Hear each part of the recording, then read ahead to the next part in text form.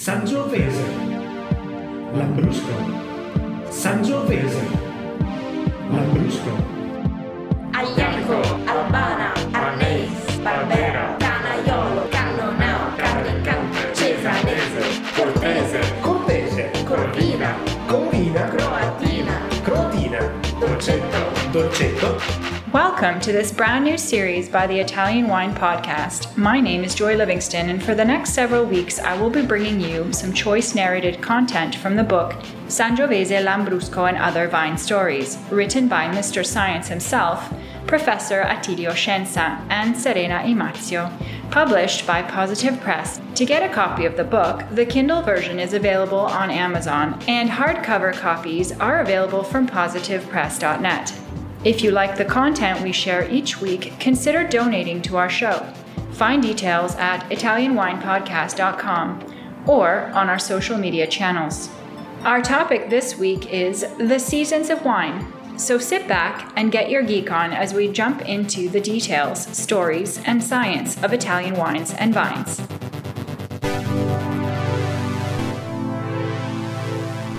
The seasons of wine.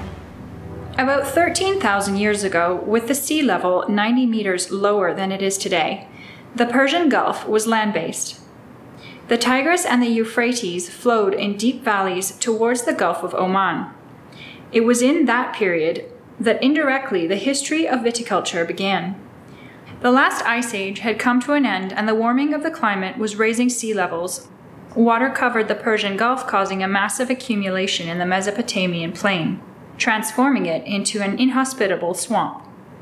The Black Sea, which during the cold period was a freshwater lake, was progressively flooded by the waters from the Aegean and began to rise. The water swallowed and eroded meters of coastline so that many people were forced to abandon their homes, thus giving credence to the legend of the universal flood. The Epic of Gilgamesh, king of Uruk, is the first cosmogonic narrative that traces man's journey in search of happiness and immortality. It dates back to the 3rd millennium BCE and speaks of a 7-day flood, similar to the Genesis narrative in the Bible, and the rescue of humanity on Mount Ararat.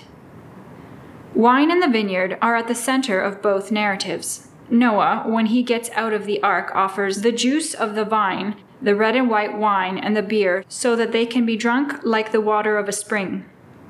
In the Sumerian epic cycle, the king sets out in search of eternal life, and during his journey he meets Siduri, the woman in the vineyard, the one who makes wine. This indicates the link between agriculture and viticulture, as well as the symbolic link between wine and sexuality. Behind the storylines in these legends remains the grains of historical reality. The people who lived at the base of the Zagros Mountains, to whom the first proto-domestication of wild vines and the first testimonies of winemaking are attributed, moved to the foothills of the Little Caucasus, close to Mount Ararat, because of the flooding of their lands. Here they developed a new viticulture based on the vines they brought with them, which became crossed with the wild Caucasian vines. Therefore, the geological disaster helped the spread of agriculture in Central and Southern Europe, where new and distinct viticulture appeared almost at the same time as the floods. Let's move forward a few millennia. In the Middle Ages, an event occurs that upsets the cycle of the seasons and triggers violent meteorological catastrophes unknown thus far.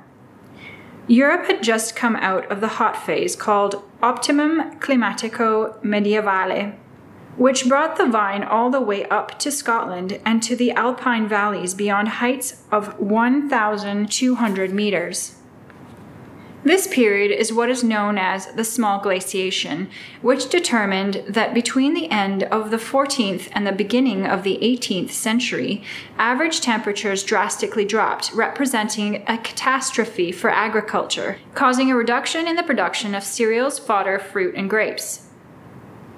The annual production of wine was an excellent indication of the chronological succession of climate events due to the habit, especially on the part of the monastic orders, of marking the date of the beginning of the harvest, the current prices, and the quality of the grapes. The low winter temperatures caused the death of the vines, and adaptation strategies were adopted to counteract the decrease in production and quality.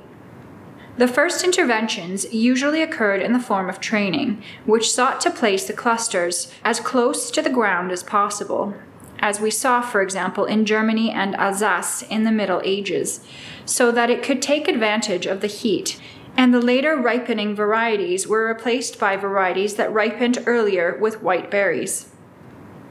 These two examples, chosen from many, tell us that one cannot separate the history of viticulture from climate change.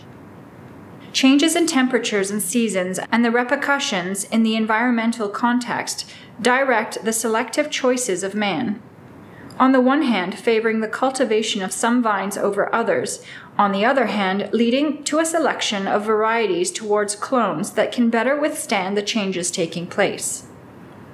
The role of the consumer has not been negligible and has induced the winemaker to produce wines that better interpret the changed environmental conditions.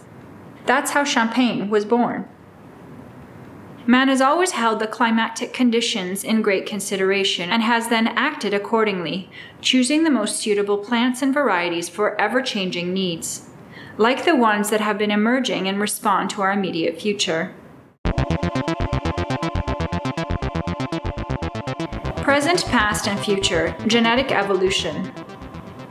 Neolithic man was the first to modify the genetic structure of plant populations. First, by selecting only the most attractive specimens from the environment, and then by learning how to cross the previously selected plants, in order to transfer aspects that were particularly pleasing to him, from a plant that carried them to one that lacked them. It is the embryonic stage of genetic improvement. Genetics, as a scientific discipline, in comparison to Neolithic genetic improvement methods, is relatively recent. It was Mendel and Darwin who intuited the origin of the traits and the modes of hereditary transmission in the 19th century. But the application of their discoveries, as so often happens, took place much later, in this case between the two world wars. A phase of full understanding came about when the discoveries of Mendel and Darwin were first applied. These scientific achievements were advantageous in the salvation of European viticulture from phylloxera. The creation of crossed rootstocks and disease-resistant varieties were the basis of the first revolution from the 1950s and 1960s.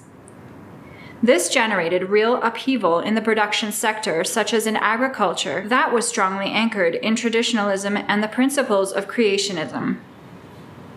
Watson and Crick's discovery of the molecular structure of DNA in 1953 gave rise to a stand of increasingly precise and targeted research. From this period onward, it is clear that genetics was a discipline that had remained a subject of discussion in specialist arenas for decades. It is only in recent years that it became a subject of study in schools of all levels. This explains the persistence of distrust towards them and the ease with which statements and misconceptions circulate freely on the web and printed paper. However, genetic selection offers great opportunities for the development and improvement of viticulture, which today faces two major challenges. First, the fight against disease, also in light of the growing demand for healthy and sustainable products. Historically, viticulture had been the largest consumer of plant protection products. Second, climate change, which imposes new constraints on cultivation. History teaches us that realistically, these battles have always existed, but what about the solutions? The search for answers, of course, has occurred since these problems arose, and there have been numerous alternative solutions. In the chapter on phylloxera, we will see how the scenario dramatically came about, with both chemical and physical solutions always proving to be unsatisfactory, as well as not definitive.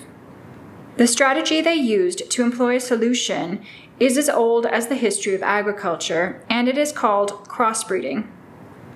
The philosophy inherent in creating new plants through crossbreeding involves a reassortment, a redistribution of the genetic resources of a species or a population, and is based on the theory that the solution is written in the genetic ancestry of the species itself.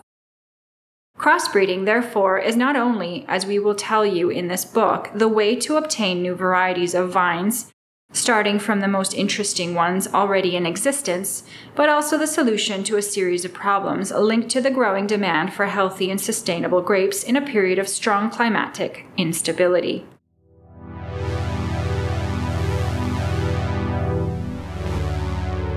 Thank you for listening to the first installment from the book Sangiovese Lambrusco and Other Vine Stories. We hope you expanded your horizons and gave your brain cells an Italian wine workout. We'll see you again next Thursday, and remember the Kindle version of the book is available on Amazon and hardcover copies are available from positivepress.net. If you feel inspired to make a donation to our show, please visit us at italianwinepodcast.com. Find Italian Wine Podcast on Facebook and Instagram. Our Twitter handle is @ItaWinePodcast. Sangiovese, Scioppettino, Teodoro, Timorasso, Tintiglia, Refosco da Peduncolo Rosso, Sagrantino, Schiava Gentile, Verdicchio, Vermentino, Vernaccia, Uva di Troia. Perché alla fine uva di Troia?